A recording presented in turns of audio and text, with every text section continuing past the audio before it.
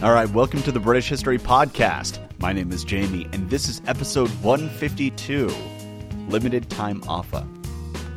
This show is free and independent due to member support, and as thanks for helping keep the community going, I offer members-only content, such as extra episodes and rough transcripts. If you're interested in supporting the show and helping us out, you can do so over at thebritishhistorypodcast.com. And thank you very much to Simon, Hormoz, and Tom for signing up already. Today, we begin with Northumbria. King Aethelred of Northumbria, son of Aethelwald Mall, was sitting the throne, having taken it from a man who claimed to be from the line of Ida. And initially, it seems that many people were quite happy with Aethelred, and were told that he was put in power with a great deal of pomp and circumstance. Then, shortly after he took the throne, someone tried to kill Ealdorman Eadwulf. The assassination failed, but it certainly was a strange event, and it had everyone looking over their shoulders for a bit. 3 years later, two largely unknown Northumbrian nobles, Heardbert and Aethelbald, killed three other nobles, Ealdwulf, not to be confused with Eadwulf, who escaped, Coniscliffe, and Edga. Those are the primary facts. We don't know much about the assassins, Heardbert and Aethelbald, so we don't know if they had motives of their own. Further, no contemporary records indicate why the Ealdormen were killed, or who, if anyone, ordered the killing. There are some complicating factors, though, and they include the fact that King Aethelred's family was new to the throne, and his own father was forced into religious life by the Northumbrian nobility. So depending on the political allegiance of the three slain Ealdormen, the king might have had a motive to order their deaths. However, there were no less than 5 families killing each other over the throne, so Aethelred was hardly the only person who might have had a motive. And unfortunately, this was long before Sherlock Holmes. We didn't even have Inspector Clouseau, so it's unlikely that there was any hard evidence on who ordered the murders, or why they were carried out. Modern scholars seem to suspect that Aethelred was behind it, but the triple murder might have been a coincidence, and he might have had nothing to do with it. But it appears that the nobility was not eager to give him the benefit of the doubt. So soon after the murder of those 3 Ealdormen, in 779, the upper classes made their move, and deposed and exiled King Aethelred of Northumbria. We aren't given details on where he went, but I wonder if he went to Francia, and to the court of Charlemagne. Anyway, now with Aethelred out of the way, they needed a new king. Aelfwald, the son of the murdered King Oswulf and grandson of the good King Eadbert, was ready, and he took the throne. It is awfully convenient that he was just sitting there and waiting in the wings, isn't it? But whatever, the Aedingoths were back, so good times were here again for Northumbria. Though, as fun as the northern murder mysteries are, the real action was happening in the south, because on that same year, 779, we have the final charter from King Egbert II of Kent, which afterwards he just vanishes from the record. And it isn't clear what's going on there, but his neighbors seem to be getting pretty rowdy at right about the same point. King Offa might have lost stature in Kent after losing at Otford, and it's entirely possible that Kent was independent following that fight. But that did not mean that Offa was down and out. Since he took the throne, Offa had been working to re-establish Mercian power in the south. He had brought the smaller kingdoms back under his control, and now was the time to retake the lands that he had lost during the Civil War. It wasn't all that long ago that Mercia dominated the northern Thames, but after the death of King Aethelbald of Mercia, Wessex had annexed many of the villages on the southern border of Mercia, and that was just not sitting all that well with Offa. Further, the relationship between the two kingdoms was probably already getting a bit strained, as Mercia had brought Sussex, at least for a time, under its own umbrella, and Offa was growing in power. If King Cynewulf of Wessex was smart, and it appears he was, he probably realized that the southern kingdoms might be dealing with another Mercian king in the model of Aethelbald, or Penda, and left unchecked, it could put West Saxon independence in threat. My personal guess is that a conflict between the two kings was inevitable, since their interests were directly opposed. And so even if Cynewulf wasn't holding lands that Mercia considered theirs, and he was, this battle very well might have happened anyway. So in 779, following his defeat at Otford, but fresh off his victory against the Kingdom of David, we're told that Offa and his Mercians marched south into the West Saxon territories. And at Bensington, the Mercian warbands under King Offa met King Cynewulf and the men of Wessex. And the Mercians did what they do best. Offa was triumphant. It's not clear whether or not Cynewulf recognized Offa as his overlord, or if he maintained his independence. But after the battle, the territory on the southern bank of the Avon was now Mercian, and Offa was fully exercising authority over the Thames Valley. Mercian-West Saxon relations were getting pretty uncomfortable at this point. And the fact that the Hwissa were directly ruled by Offa within a few years probably was not helping things. Mercia was on the rise. Though not everything was peachy. Kent was still a bit of a problem. In particular, Archbishop Janbert of Canterbury was an issue, because it looks like he was beginning to mint his own coins, like he was the Federal Reserve. Now, Offa had been minting coins in Mercia for quite some time, as had the King of East Anglia. So this wasn't a new game. But having the Archbishop muscle in likely ruffled some feathers. And let me explain why. To begin with, many scholars have suggested that the presence of East Anglian coinage, because they were minting coins, could be a sign of its independence. And while East Anglia and Mercia maintained relations, and they had increased their involvement for much of the late 8th century, the fact of the matter is that the presence of East Anglian coins through to the reign of King Ethelbert of East Anglia suggests that they might have been outside of Offa's sphere of influence into the 790s. So right there, that's two things, right? The first thing is that East Anglia might not be under Offa's thumb. But the other thing is that you see right here one of the reasons why these coins from Archbishop Janbert might have been a big deal. They might be a signal of independence. And that isn't going to make Offa very happy. But beyond that, the appearance of coins is one of the signs that we're entering a new phase in regnal power in England. As I mentioned in earlier episodes, while Offa wasn't the first king to produce coinage, he was among the first, and his coins are often described as the finest and most numerous of the period. But importantly, Offa, like Charlemagne, had designs on reforming the coinage in his kingdom. The pre-existing coins were pretty heavily debased thanks to unscrupulous moneyers. And if he could fix that issue, it would be a sign of Offa's power, as well as a sign that Mercia was ready to move into a more sophisticated economy. That's a pretty big deal. And get this, some scholars have suggested that he beat Charlemagne to the punch, reforming his coinage first. And if that's true, maybe the Frankish reforms were inspired by Mercia. We talk about Charlemagne as an influencer rather than an influencee. However, that's far from the reality. He was actually always on the lookout for new ideas, and we see plenty of examples of where he brought new thinkers and concepts into Francia. This reform of the coinage might have been one of the ideas he picked up from his neighbors across the channel. And for good reason, it had a tremendous number of benefits. And once Offa's reforms began, it was his money that replaced the existing and debased coins all the way throughout England. With, of course, the exception of Northumbria, because that's just how they rolled. Now, these coins were broader, thinner, and heavier than their predecessors. And in the early period, Offa's image appeared on them, and later on, it was his name that was emphasized. And scholars typically agree that this was the starting point for the continuous use of currency in England.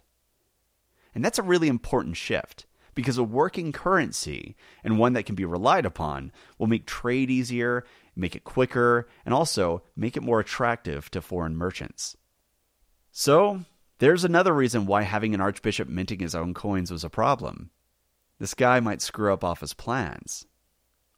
And besides, this archbishop was using the Kentish mint, which Offa probably wanted to have access to. It seems that there were mints in Kent, East Anglia, Hamwick, and London. There might have also been mints in York and possibly Sussex. But what I'm getting at is that they aren't exactly growing on trees. And moneyers also were in short supply. And actually, one of East Anglia's moneyers, Wilfrid, ended up working for Offa later on. That's how rare they were. And now there was a moneyer and a mint that was not available to Offa, and instead it was being used by an archbishop that was rather hostile to Mercia. That's not the best of news. There's another aspect here, which is that having your own coins was a major mark of prestige. By having Offa's name stamped onto a coin, everyone would know who he was, and they might also see a stylized version of his face on the coin. So everybody who was using that coin would be familiar with Offa. Now, London was described even by Bede as an emporium, and people were already coming there from all over the known world. I mean, this was a major hub of trading and cultural life, and Offa's coins would have been in circulation and used in the markets. That likely reinforced Offa's awesome power amongst his contemporaries. In England, he would have been almost omnipresent and a literal symbol of wealth, and his name would even be familiar overseas as his coins traveled. Not only that, but his queen, Chinethryth, was also on coins. And that right there is a massive deal. Women on coins is insanely rare in Europe. In fact, we have only 3 examples of women on coins from this period of the Middle Ages. And of those 3, Queen Chinethryth's coins were the most numerous. That's huge. The Mercian royal family under Offa probably looked like rock stars. But they also had this archbishop doing the exact same thing, and so they weren't dominating the economic landscape in the same way. Speaking of economics, there are also issues with Jambert's coins in that regard as well. Like we spoke about in earlier episodes, the Carolingian kings like Charlemagne took a cut from the money that was created in their name. And considering how Mercia was developing, we have no reason to believe that Offa and others did any differently. So creating money would enhance Offa's wealth because he could keep a portion of the precious metals while the moneyer created the coins. But Jambert was getting into the business. And so now, rather than everyone learning Offa's name, and rather than Offa getting a cut of the raw gold or silver, the archbishop was getting it. So yeah, I really doubt that Offa was pleased with Archbishop Jambert making his own coins. Now, obviously, Offa had vastly more resources than the archbishop, so his coins are far more numerous. In fact, the scale of Offa's coins is something to behold. While historians who specialize in coins in the Anglo-Saxon era rarely agree on anything, it's generally accepted that a moneyer during this period can make about 10,000 coins before he'd have to replace his die, basically the stamp that makes the coin. And when the die was replaced, it obviously would lead to a new type of coin, since no 2 dies were identical. Now, in a typical coin hoard, you're going to find between 5 and 45 different types of coins. Consequently, looking at the types of coins that Offa had, there could have been between 2 million and 10 million of Offa's coins in circulation during his lifetime. That's a pretty strong indicator that by the end of Offa's reign, money was integral to the southern economy. Things were changing, and now we're starting to see exactly how powerful this Mercian king was becoming. But before we leave the subject of coinage, there is one coin of Offa's that's more famous than the rest. As you know, this was a period of increased trade and contact with the world, and while England wasn't always striking its own coins, money still did make it to the region. In particular, the gold coins of the Caliphate were in circulation in the West as a sort of unofficial currency. And that brings us to a very special coin that was minted in Offa's name. Across the center of the coin are Roman characters that read Offa Rex, Offa, King. And then around the edge are some rather intricate designs. Based upon its style, it's clear that the coin was struck in the style of the dinar, produced by Caliph al-Mansur in 774. However, the intricate designs on the edges were not mere decoration. They are Arabic script. The person who struck the coin likely knew no Arabic, and we can assume that because the script was improperly done. Instead, it looks like the moneyer was simply copying the dinar, and whether the duplication of the script was intentional or whether it was assumed to be simply decoration isn't known. But whatever the case, the script pretty clearly says, "There's no God but Allah alone."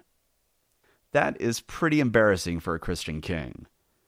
However, in Offa's defense, this might have been struck specifically for trade. For example, if Arabic traders required coinage of that sort, or maybe it was struck as a gift. But whatever the case, it's one of the more amusing bits of archaeology to come out during this era. Anyway, the point of all of this is to tell you a few things. First, that England was becoming more sophisticated, with trade links that went all over the known world. Second, that Offa was behaving in the model of the Carolingian kings, rather than like some of his predecessors, and he was working on advancing his kingdom into the modern era. And the third thing I'd like you to have learned is that the presence of coins struck in the name of Archbishop Jambert is not just some random fact that's useful only for trivia night at the pub.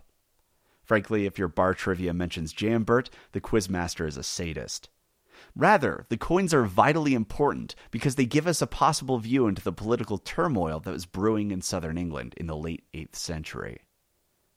Because, and I hope I'm not spoiling this, Jambert was an archbishop that was in the model of Wilfrid.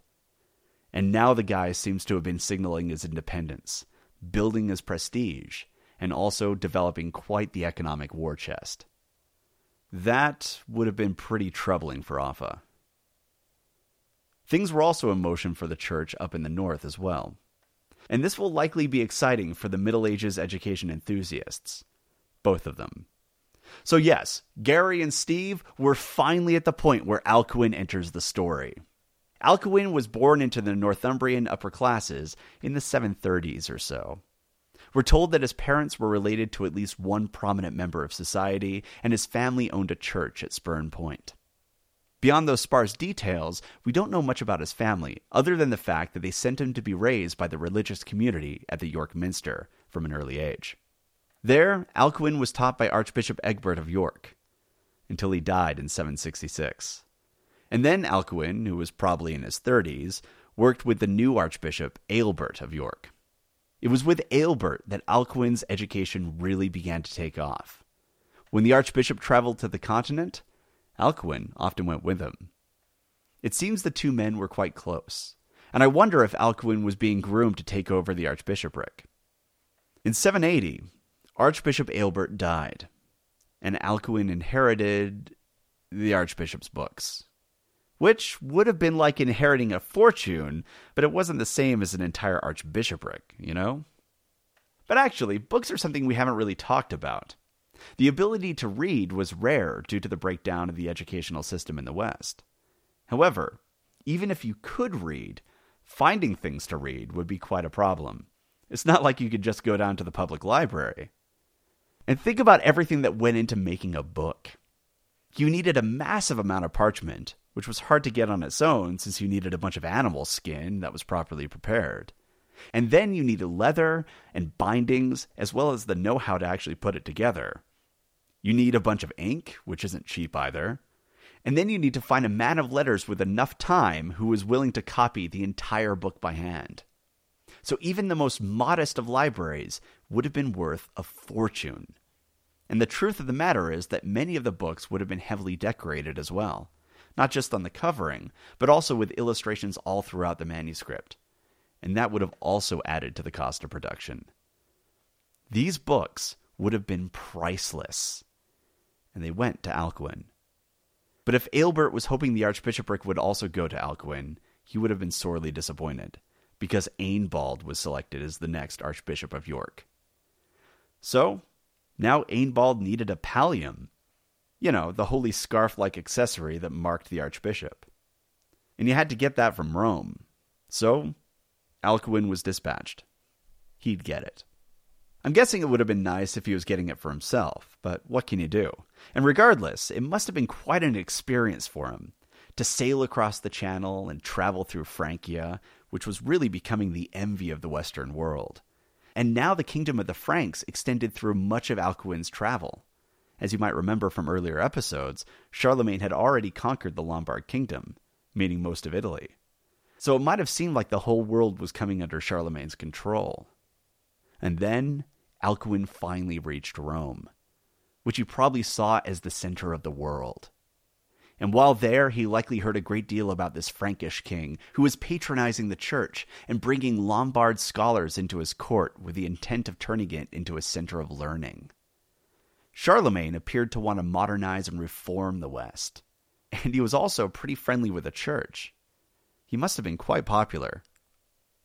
Overall, It must have been a hell of a trip for Alcuin. And then, on the way back to Northumbria, life decided to crank it up to 11. Because as he was traveling through Parma, he met Charlemagne. Now, I've been starstruck in my life. I've met people I deeply admired and have turned into a gibbering idiot. For example, once I met the real-life technical sergeant Donald Malarkey, the guy from Easy Company, which is what Band of Brothers is based on. Anyway, I met him, and I was so overwhelmed that I thought I was going to either pass out or burst into tears. And I'll never forget this, but his response was, "It's okay, son." And I wasn't a kid. I was in my 30s. I mean, starstruck didn't even begin to touch it. I completely lost my shit. But I've never met anyone as famous as Charlemagne. And in a single trip, Alcuin had gone to Rome, retrieved a pallium from either the Pope himself or from his entourage, and then ran into Charlemagne. And I wonder if some point Charlemagne said, "Comme toi, mon gars." I mean, this was Charlemagne. But before you assume that this would have been like a meeting between a bumpkin and a sophisticated noble, it might have been a great deal more complex than that. Alcuin was well-traveled and educated. Not only that, but his version of Latin would have been free of slang, as he was a native speaker of English, and he had to learn Latin in school, similar to how some of the purest Latin spoken in Britain during the Romano-British period was by Brits because they didn't speak it as a first language. Consequently, as Alcuin and Charlemagne exchanged pleasantries, he very well might have sounded incredibly posh to Charlie's ears. Whatever the case, though, Charlemagne was really impressed by this Northumbrian monk, and he quickly requested that Alcuin join his court. Naturally, Alcuin had his duties to take care of, and he needed to return the pallium to York. But once that was done, so sometime in 781 or 782, he returned to Francia and began teaching the royal family, including Charlemagne himself. Not only that, but he reintroduced texts that were unstudied for centuries, including Boethius and Priscian, which were very important for their attention to logic and speculative thought. He also helped draft important statements of royal policies, and produce a Bible at Charlemagne's request, and influenced continental religious observances by introducing the continent to votive masses, and the singing of the Creed, and encouraging the observance of All Saints' Day. In fact, it wasn't long before Alcuin and Charlemagne's court in general acquired an impressive reputation for scholarly work. People were sent great distances to be taught by him, and he trained many of the high-ranking clergy of the next generation. Alcuin was one of the big lights of this era, and some scholars argue that the growing gulf between Latin and Romance vernaculars was exacerbated by the number of students who were growing accustomed to Alcuin's careful Latin pronunciation. That's amazing. When we talk about the late 8th and early 9th centuries, it's often a talk of just Charlemagne. It typically sounds like there's this superhuman Frankish monarch who changed everything, and that the rest of the world was just running to catch up. But here we have a Northumbrian monk, not even an archbishop, just a monk, radically changing the landscape of Western education, and possibly even influencing the development of Romance languages. Not only that, but earlier in this episode, we talked about King Offa engaging with the rest of the world and reforming the debased English currency, a reform that some scholars believe predated Charlemagne's own reforms. Britain was getting involved on the continent. And Alcuin reinforces the story of British contributions to the church on the continent. In many ways, he's continuing the tradition of Celtic Christian missionaries, spreading new ideas and elevating the importance of education. And here's how ingrained this engagement with the continent was. No one after 750 is known to have written a life of an English saint who stayed in England. After that date, all of the English saints went abroad. This is not the backwards and isolated island you were taught about in school. But let's end this episode with a bit more about Offa, since he is the linchpin of this series of episodes. So, something was going on along the western border of Mercia, but it isn't clear exactly what the issue was. Though, it wasn't good. And we're told that in 784, Offa led an expedition into an unnamed part of Wales, and I'll use their words here, he oppressed them. This is important because there are convincing arguments that the continuing issues with the Welsh kingdoms on his western border might have been why Offa just didn't have the energy or the resources to focus on subduing all of the southern English kingdoms. If he was constantly in conflict with the Welsh, that would certainly be a distraction. Not only that, but it might have also led to a major public works development that could have been created at this point in history. And it really should be listed as one of the wonders of the world. Offa's Dyke. So hopefully, what you're seeing here is that the English kingdoms had power of their own. And next week, we'll talk about how they carried out one of the greatest construction projects of the Middle Ages, and how they were powerful enough to deal directly with Charlemagne, and how the increased contact between Francia and Mercia, along with the growing feud between Mercia and Canterbury, led to the Pope getting a serious case of the heebie-jeebies. All right. If you have any questions, comments, or concerns, you can reach me at thebritishhistorypodcast@gmail.com. We're also on Facebook, Twitter, Tumblr, everything. And you can find links to all of it at thebritishhistorypodcast.com. All right. Thanks for listening.